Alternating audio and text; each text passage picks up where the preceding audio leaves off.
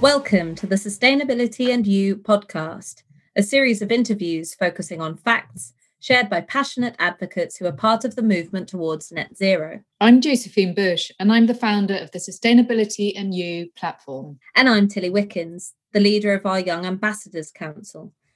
In this podcast series, our aim is to raise awareness, encourage collaboration, and join the dots between disciplines that will influence policy and decision-making as we move to net zero. We are aiming to bridge the gap between silos and generations, strengthening the lines of communication with a small, influential community of people who care and are passionate about how we create change.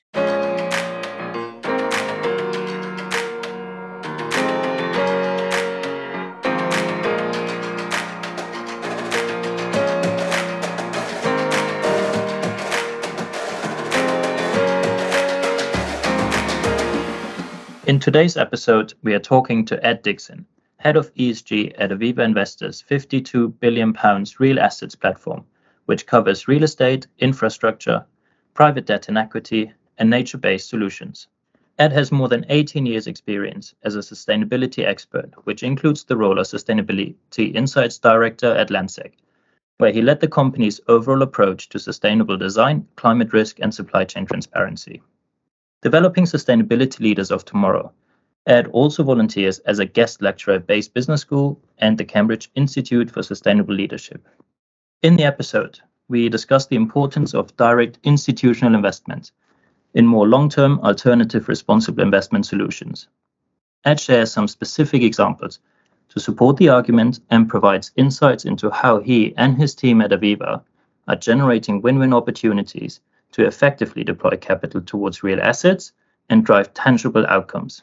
We also wanted to know more about the fundamental pillars of Aviva's real assets responsible investment strategy and get Ed's view on the importance of incorporating but also embodying our value-driven strategy into the company and the overall decision-making.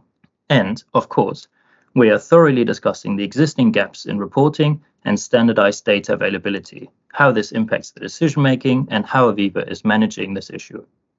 We cover a lot of ground in this episode, and Ed provides some unique and fantastic in-depth insights. We genuinely hope that you enjoy the conversation with Ed as much as Josephine and I did.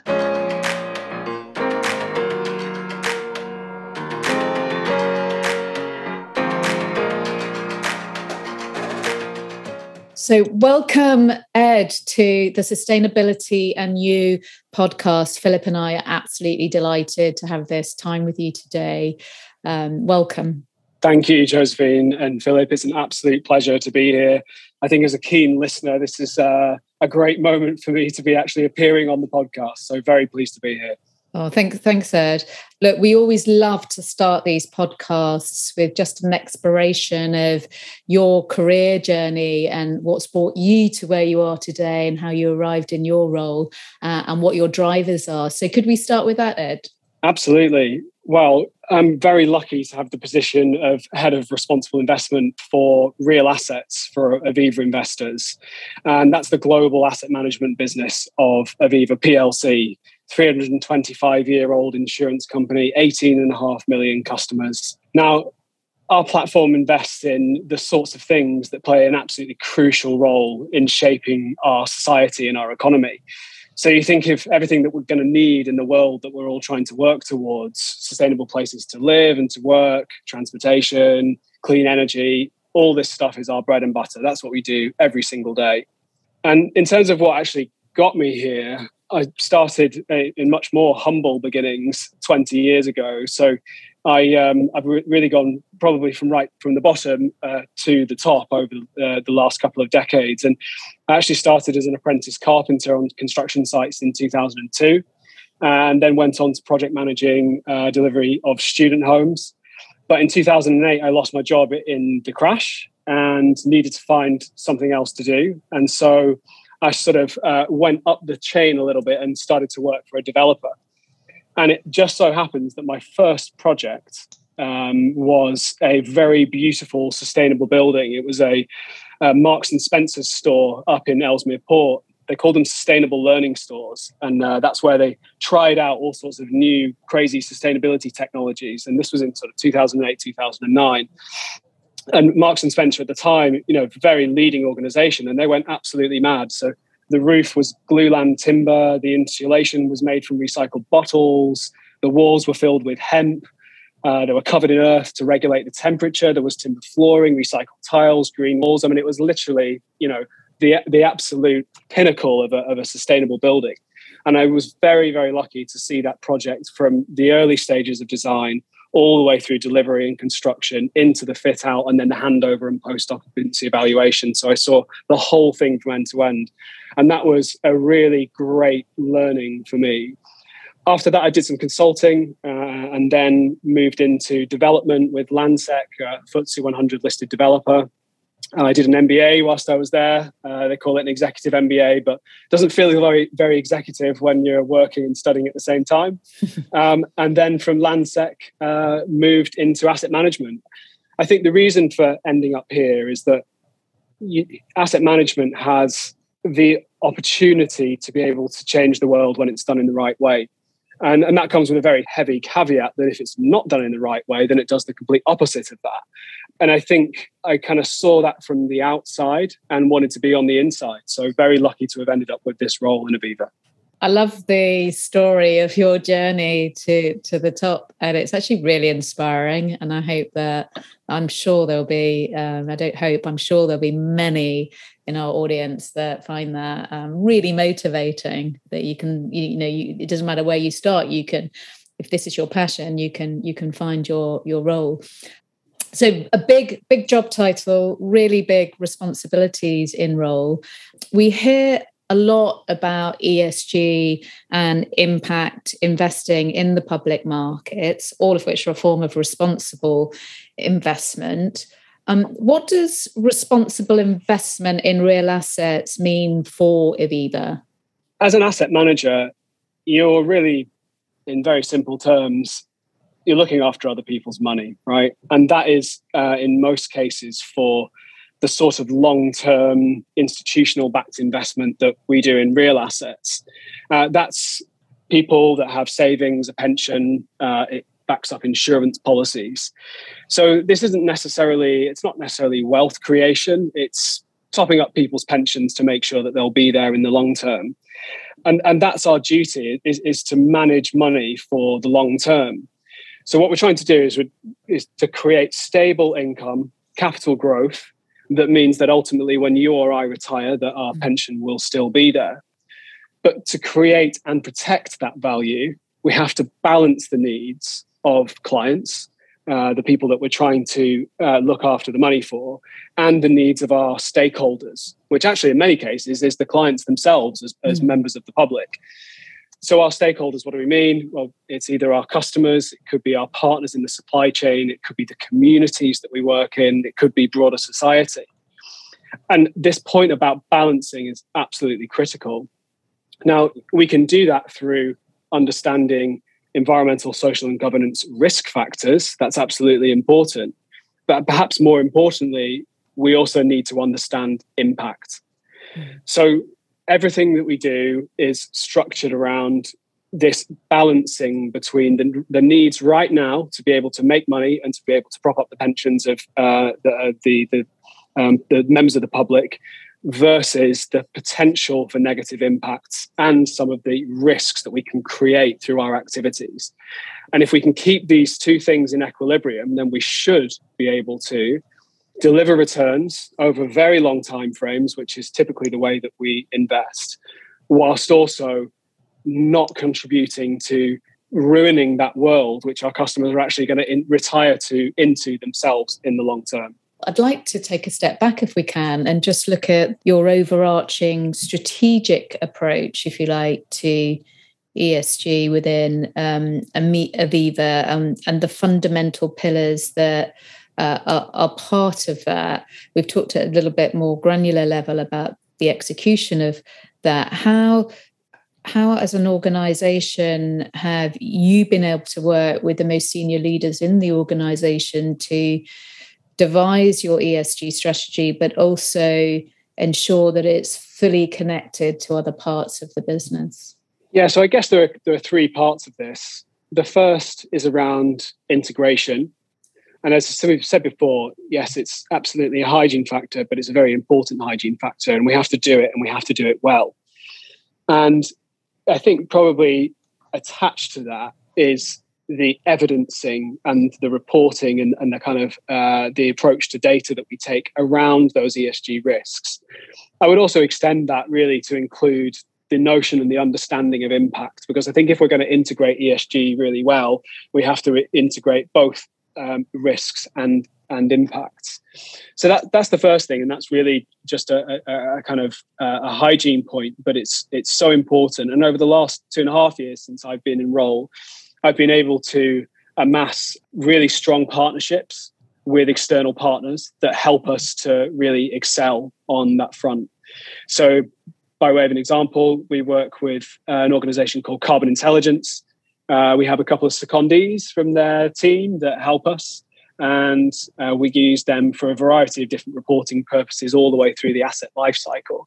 And they've helped us with all sorts of things like understanding our 1,000 loans in 35 sectors over the last few months of last year, through to supporting us with underwriting in terms of doing technical due diligence audits of assets before we buy them. And all of those activities create data, which then creates the ability to be able to make good decisions, which then means that we can integrate, and that's the most important thing. We've got to have those processes, those policies. We've got to have the right people in the right places, collecting the right data points, feeding into the right parts of our governance process to really say that we integrate thoroughly. I think the second point is around engagement. And you'll hear a lot about Aviva Investors, or if you look us up on the website, you'll hear a lot and see a lot about engagement and active ownership of our assets. This is not a house which is interested to buy into green assets, wash our hands of it and sort of walk away and sit on the income. It's a house that likes to engage, that likes to be present in transactions, that likes to have an impact through everything, wherever there are opportunities. Now, if you take a couple of examples, it's very easy to invest in something green and then to make a claim that you've done something fantastic. It's actually much harder to invest in something which maybe wasn't always going to be quite so green and to make it greener or make it better for people. So take an example. We invested last year through our climate transition fund in real assets into a build-to-rent project. And when we first started working with the developer, the specification of the homes was, in fairness, fairly standard. They would say the same thing. It's not a criticism by any means. It was fairly standard. But by engaging with them very early on in the process, and I literally mean sitting down around a virtual meeting table 6 or 9 months ago, having lots of conversations, getting people involved, understanding their business, them understanding ours, we were able to come to an agreement where we improved the specification. We actually took out the specification of gas boilers and switched all of the homes to air source heat pump, upgraded the quality of the thermal envelopes so that they have an energy performance certificate rating of A, which is the best rating. And now those homes are going to be built and they'll be provided for families in the UK, affordable rates, and that is an absolutely fantastic thing. We've ended up with a far better product, which is better for the developer, better for us as the investor, and actually better for the stakeholders who are actually going to be living in the homes when they're finished. I think another example is that too often in infrastructure debt, the transactions are quite flat, and what I mean by that is there's not much happening. Money goes in, money goes out, and that's pretty much the end of it. Now, we did a deal this year with Associated British Ports where we offered a discount on the hedging rate, provided they meet certain sustainability KPIs. And what this basically means is that over the lifetime of the debt, Associated British Ports will reduce their Scope 1 and 2 emissions. And that's baked into the instrument. We think it was the first institutional swap repack to have sustainability-linked KPIs in it. And long may that continue, right? Because the more that you engage, the more you have the opportunity to be able to actually really affect change through your financing. Yeah. And this is a great example. These are great examples, I think, of the energy transition in real terms. You've given some really good active engagement stories there and actually innovation around financial product development. that give life to what the energy transition sort of really means. And I think that we need to allow space for that, to your point, don't we? Because it's very easy to take a snapshot of a particular investment at a particular point in time, and it might not look as green as it could be. But as an investor, as a finance provider, if you're helping people on that journey, that's exactly what gets us to 2030 and 2050 and beyond.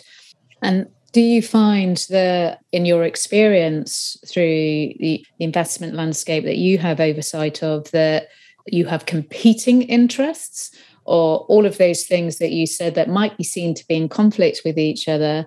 Are you finding, particularly with the way the market is at the moment and the strong wind that we have behind ESG investing, that there's convergence of interests and the premium associated, or the perception of a premium around ESG investments is very sort of real? Absolutely. If we look at what's happening in the market at the moment, any asset manager that makes any claim that they only invest sustainably, I mean, that is just an absolute impossibility. Mm-hmm. We're trying to meet the needs of a rapidly growing and changing society.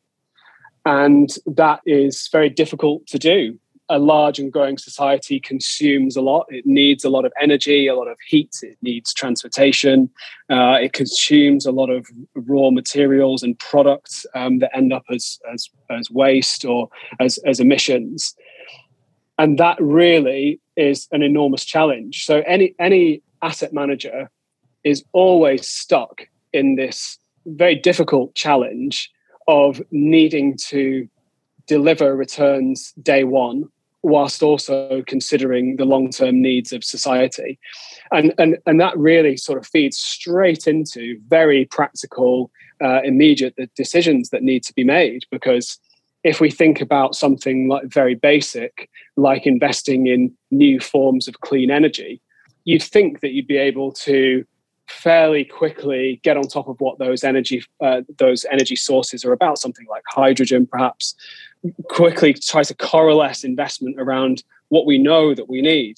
But the intricacies of dealing with it and the risks associated with it don't necessarily always suit the sort of money that we're trying to invest, that has very, very long time horizons and very, very low risk appetite. So we're always just dealing with that incrementally higher levels of risk from new types of things that we want to invest in that are cleaner and better than the old things that we were investing in. And that risk being at odds with the vast wall of institutional cash that wants to be invested.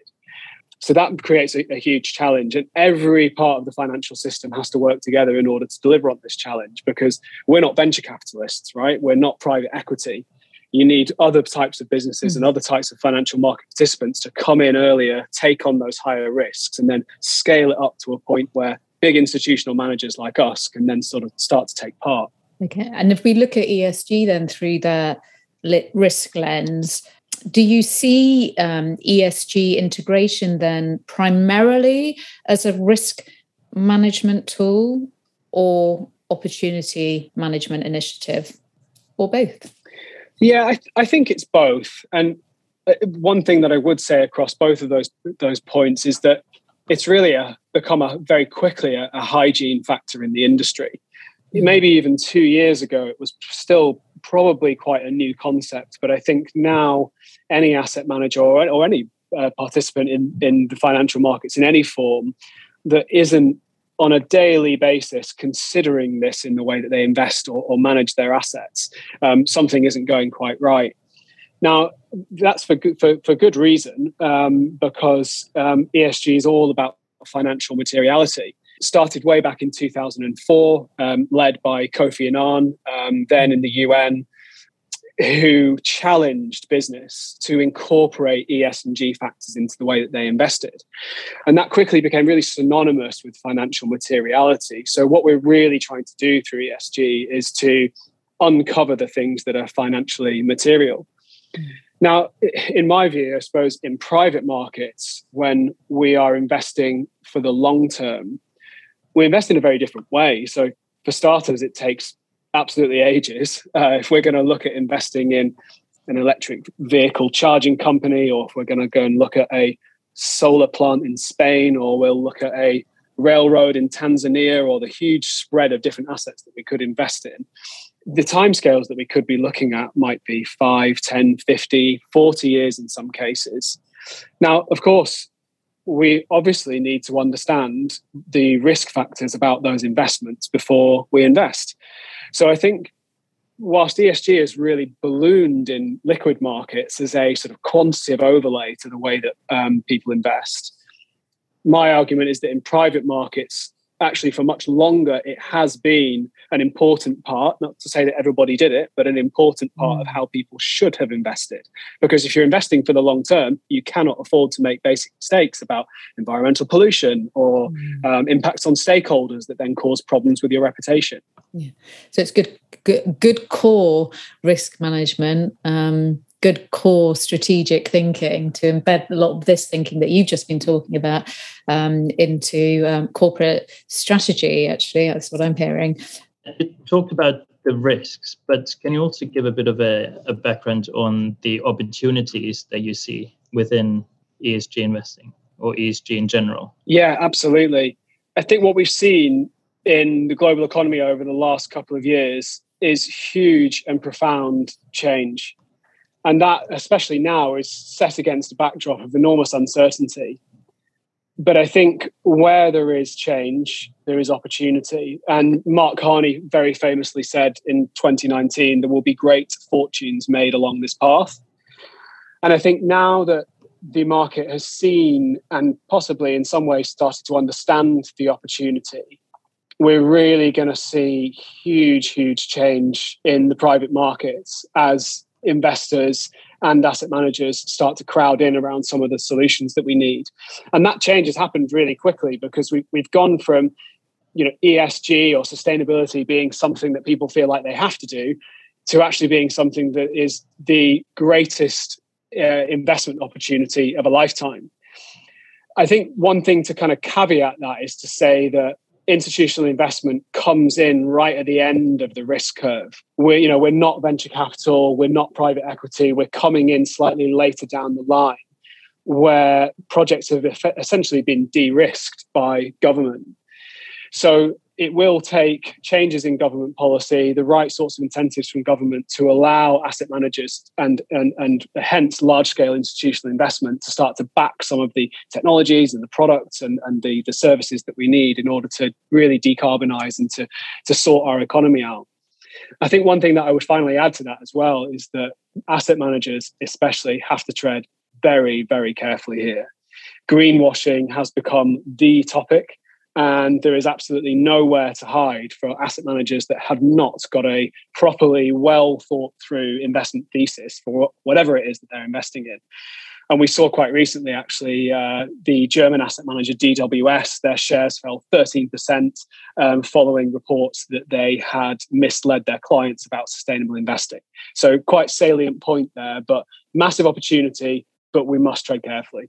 I mean, it's interesting what you say about quantitative analysis, I guess, versus qualitative overlays. How do you view the assessment of ESG factors in your decision making? Do you look at it purely from a quantitative perspective and look at factors that help you assess outperformance, or are you applying that qualitative overlay as well? So if we think about real assets investing, we really get straight into the weeds, and we need to think about E, S, and G factors that could be potential risks to the investment over the long term. We need to also understand the impacts.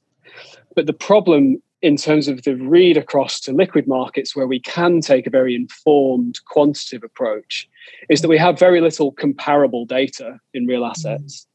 So the approach that we usually take is to try and look at, does this particular investment, be that a energy from waste plant or a rolling stock for rail, or whether it's a car manufacturing plant or something like that, does this particular investment represent that it is the best it possibly can be in its sector or whether it has a trajectory towards being best in sector.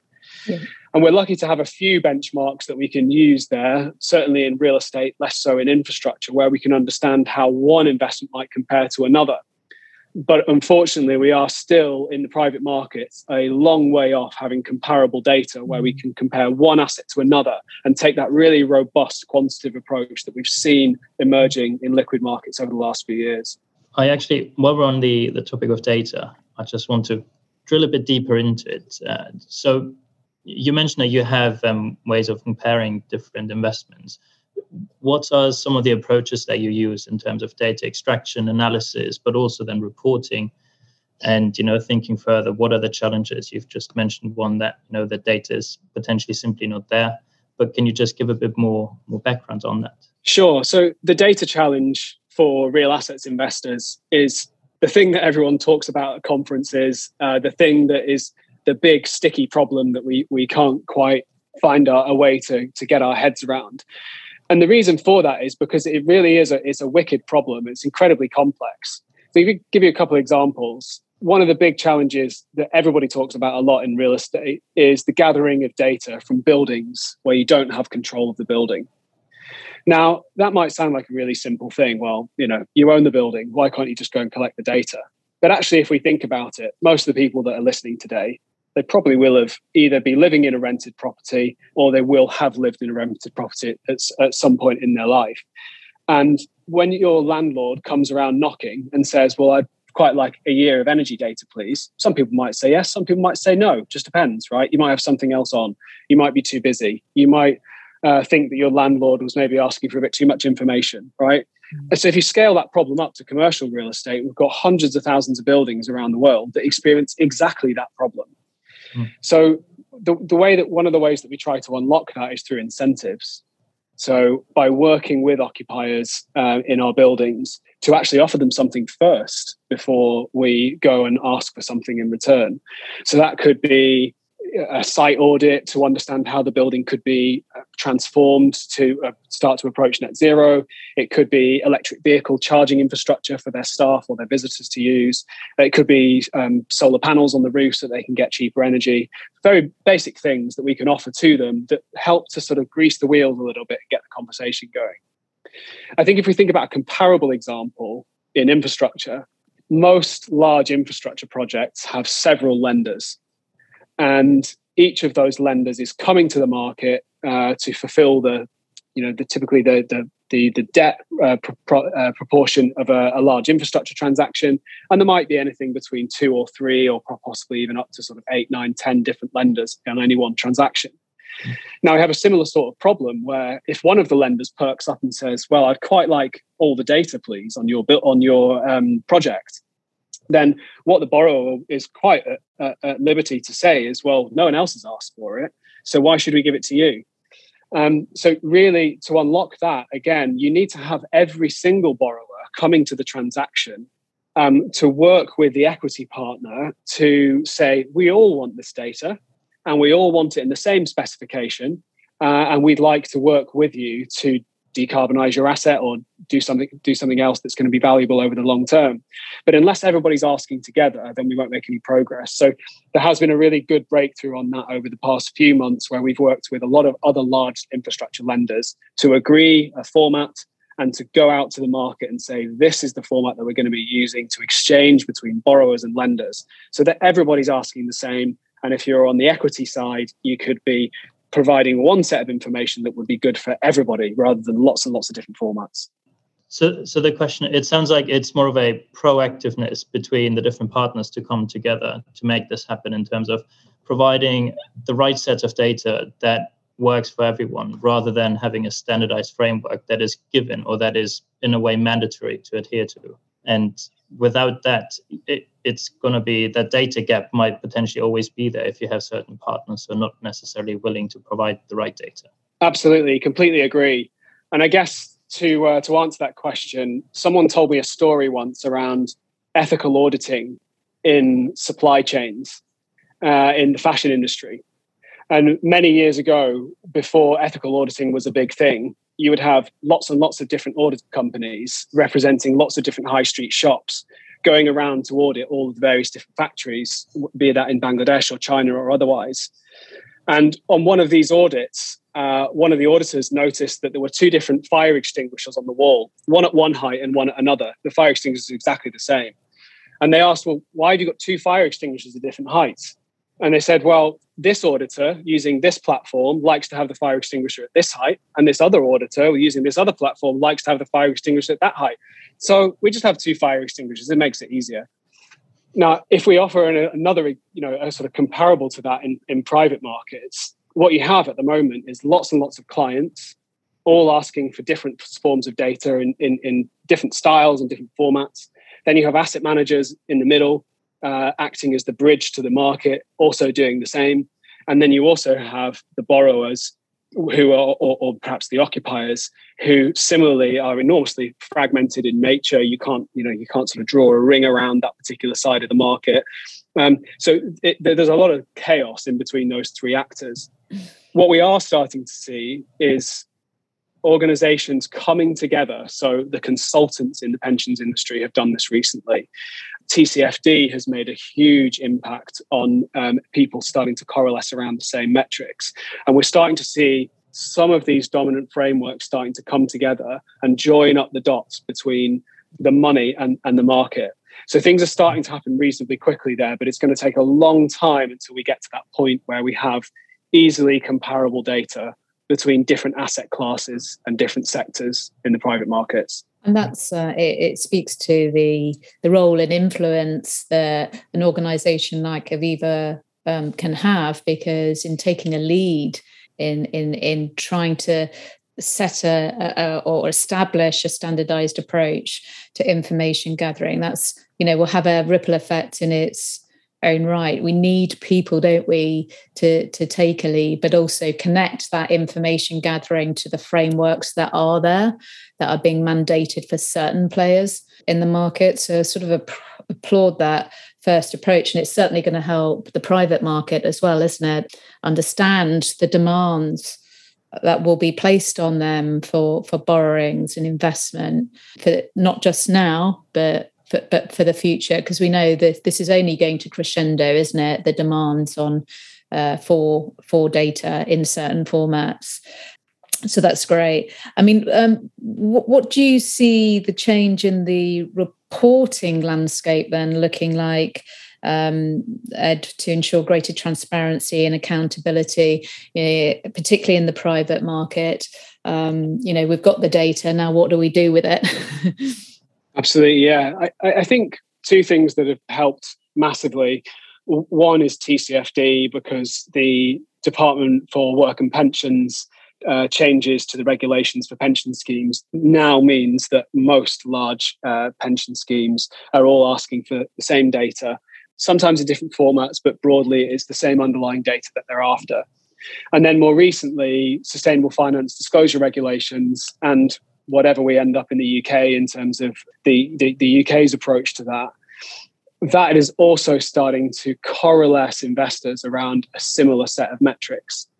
So, and there is quite a good deal of crossover between those two. I suppose what's important is not just the metrics themselves and the disclosures, which will inevitably be made, it's what we do with it. And this comes back to the point that we made earlier around comparability. If we think about a really practical example of something that's coming up in our investment portfolio, let's say an energy from waste plant. If we're looking at whether to invest in an energy from waste plant, we need to know whether that energy from waste plant is better or worse than the next one up the road. So if we can have our understandings of impact, if we can have our climate risk metrics, if we can have our carbon intensity metrics all in the same place, comparable and measurable, then we can make an informed decision. We can understand whether this particular asset is better than that particular asset. And that is exactly where we need to get to. So we're so close to getting there. One of the major challenges to arriving at that point will be in lending, because in debt, obviously, we have an existing portfolio of assets, and to go back retrospectively over debt that could be, 10, 15, 20 years old in some cases, and to unearth those projects and start to understand them so that we can then understand what we might be investing in the future. That is a big lift. So it's a big barrier to getting companies to understand their own books of investments, I think. Yeah, and you've mentioned some of the data that's been gathered around, in particular, the E in ESG. What are you seeing in terms of trends within the S? I mean, we had on Monday, the 28th of February, the release of the amended EU social taxonomy. What are you seeing there? What's your approach? Yeah, I think for me, social is always local. And that's the thing that makes it really tricky. We are one of the UK's largest social infrastructure asset managers. We've got over 12 billion of AUM in social infrastructure assets. And but the key point about that is, what's the difference between our money and anyone else's? We have to be able to invest in such a way that creates local impact. And by way of a practical example, I remember working on data centers a few years back, built a whole series of large data centers in the Netherlands for one of the major global technology companies. And we went over there and started to try to launch an employment program. Because at the time in the UK, a lot of the focus was around young people that weren't in education or employment or training. So we arrived in the Netherlands and said, well, we've got this fantastic employment program and we'd like to start it over here. But actually in the Netherlands, the problem is the complete opposite. They don't have an issue with getting young people into work. They have problems with getting older people into work. And that lesson was really important for me because it was a mistake, and it made me realize that whatever you try to do in terms of social impact is always limited to its very particular context. So anytime we try to draw any conclusions about what the best thing to invest in is from a social perspective, we often come across hurdles. Now, I think saying all that, we have to have something which guides us as to how we invest, right? So the social taxonomy is absolutely welcome. And I think as we get to even more detail on that, that's obviously going to help to flesh out and provide a little bit of robustness in the market in terms of, making sure that we aren't having kind of purpose wash and social wash type claims from asset managers. But I think also at a more kind of local level, it's so important that we always remember that any claims that are being made have to be compared against what was needed in that particular location. So it's no good building yet another office building or providing even more jobs in construction in an area where those markets are completely saturated, right? And that could be down to the individual kind of micro location, or it could be down to the country that you're operating in. So I think the balance of those two things, yes, we need those big high-level frameworks. We also need to remember that social is always local. How do you instill in your investee companies or impose on your investee companies an obligation to adopt transition pathway initiatives or science-based targets? Are you helping them adopt better strategies for the future and better KPIs that then lead into your reporting requirements as well? Do you take it that far? Yeah, so I suppose if we think about and contextualize this point, in real assets, what are we doing? We're either a lender, and we're one of the largest non-bank lenders in the UK into commercial real estate and infrastructure. We could be an owner in terms of a private equity structure where we've actually got a seat on the board and we're running the company, or we're a landlord. We're an owner of the building and we're renting it out. And in all of those situations, it isn't always quite so simple as being able to make a change. You often need, as with everything, to engage to bring the change about. And this is especially true in real estate, where we have occupiers, because those occupiers are our customers. We don't have a seat on the board. We can't tell them what to do. They are our customers, and we treat them very much like customers. And even in lending, similarly, these are our customers. We lend money, and we we're trying to generate repeat business with borrowers that they'll come back to us because we want to be lending to them and them not going to their next lender down the road. So it's a slightly different lens. And I would say it's all based on engagement and incentives, because you've got to, we'll scratch your back, you scratch ours type situation. We've got to offer something as an incentive in order to get people to go in the right direction. So a good example of this is our sustainable lending program in commercial real estate. So this is just commercial mortgages, and it would typically be small or medium-sized companies, perhaps companies that aren't quite large enough to access listed debt. And those companies are going to be financing perhaps construction of or refinancing of existing buildings. And we launched a program just over a year ago now to deliver $1 billion of sustainable transition loans. And going back to your question, the KPIs that are baked into that sustainable transition loan framework are the sorts of KPIs that are material to those underlying borrowers. And in exchange for them delivering on these KPIs, we offer them a discount in the cost of their debt. So it's big enough to make a difference, not huge, but certainly big enough to make a difference and to be attractive, and good enough to act as an incentive. Now, that is all parties coming together. So you have the asset owner that said, okay, we'll take a slightly lower return here on the proviso that in the long term, these will be better companies to deal with. The asset manager's taking a little bit of a hit in terms of going out and doing the engagement with these borrowers. The borrower is probably taking a little bit more time to structure their borrowing in this case, in order that they can come up with the right materials to be able to plan and then deliver against these sustainability KPIs. So everyone's doing something extra to what they would normally do. And that's hard work for some companies. But actually, when everyone's doing it together, then it can bring about huge benefits. And I would argue that there's no greater impact than the impact that can be brought about through engagement, top to bottom, from asset owners to asset managers, all the way through to borrowers and occupiers. Yeah, I mean, it's a continuous feedback loop, isn't it? And there's such a huge amount of influence and impact that can be had through engagement. Again, there's some great examples of that.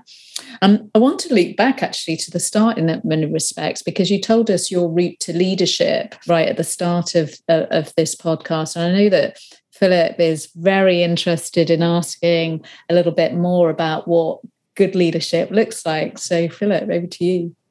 Yes, well, initially I wanted to ask you about your career and how you got to where you are today, especially around, as it seemed, you had this very clear focus on sustainability right from the beginning. But as you've already walked us through that journey, I think I want to focus more on you being now in a leadership role. You need to take decisions probably on a daily basis, and probably tough decisions as well. And throughout your career on a personal level, you've had to take serious decisions. But is there a specific process that you follow for yourself in terms of making decisions and also knowing that is the right decision? Is there something that you can share on how you make that? I think as a head of sustainability in any sort of a company, you have the enormous privilege of being able to achieve through others. And I guess the cost of that is that you always have to take people with you. So I almost would challenge whether we always make decisions ourselves, or whether we need to create the environment for companies and for individuals working in companies to make the best decisions for themselves. So I guess my approach is over the last couple of roles that I've had, so certainly in land securities that then became Landsec, and then now in Aviva Investors, I've always followed the approach of appreciative inquiry. It's a change management methodology, which essentially is based on, arriving in a business and asking what's working, trying to do more of that because it's working, looking at the things that maybe aren't working quite so well, and then not setting the direction, but working with individuals through multiple iterative conversations to start to develop an answer. And through that engagement, thereby winning people's trust and hopefully ending up at the right decision. So I would say there's comparatively, compared to other senior leadership roles, not a lot of decision making that I need to do other than the day-to-day stuff. But if I get the right buy-in from the people around me in the right roles, and if they trust in me and believe in me, and we go on this iterative journey together without being too prescriptive about the destination, then I think we can end up making great decisions that will end up benefiting companies and benefiting the wider world. Yeah. And I think the beauty about that is that you really create win-win situations, or even win-win-win situations, right? Rather than, some situations where you will always have a winner and a loser. So I think, it's I like that answer a lot. Thank you. It also means that you're creating a very agile organization, because the iterative process that you're going through means it can flex very quickly to new market circumstances. And I think with the plethora of regulation that we have, and sometimes the decision you make today might not be relevant tomorrow, actually. So you have to flex. So that's a fantastic example, or a fantastic method to allow for agility within the organization. And that's probably a very good place for us to stop, Ed, and thank you for your time today and sharing with us your enormous experience and leadership within this space and influence. Actually, you've given us some great examples of impactful influence. So thank you for that. Thank you. Thank you, Josephine. Thank you, Philip. It's been an absolute pleasure.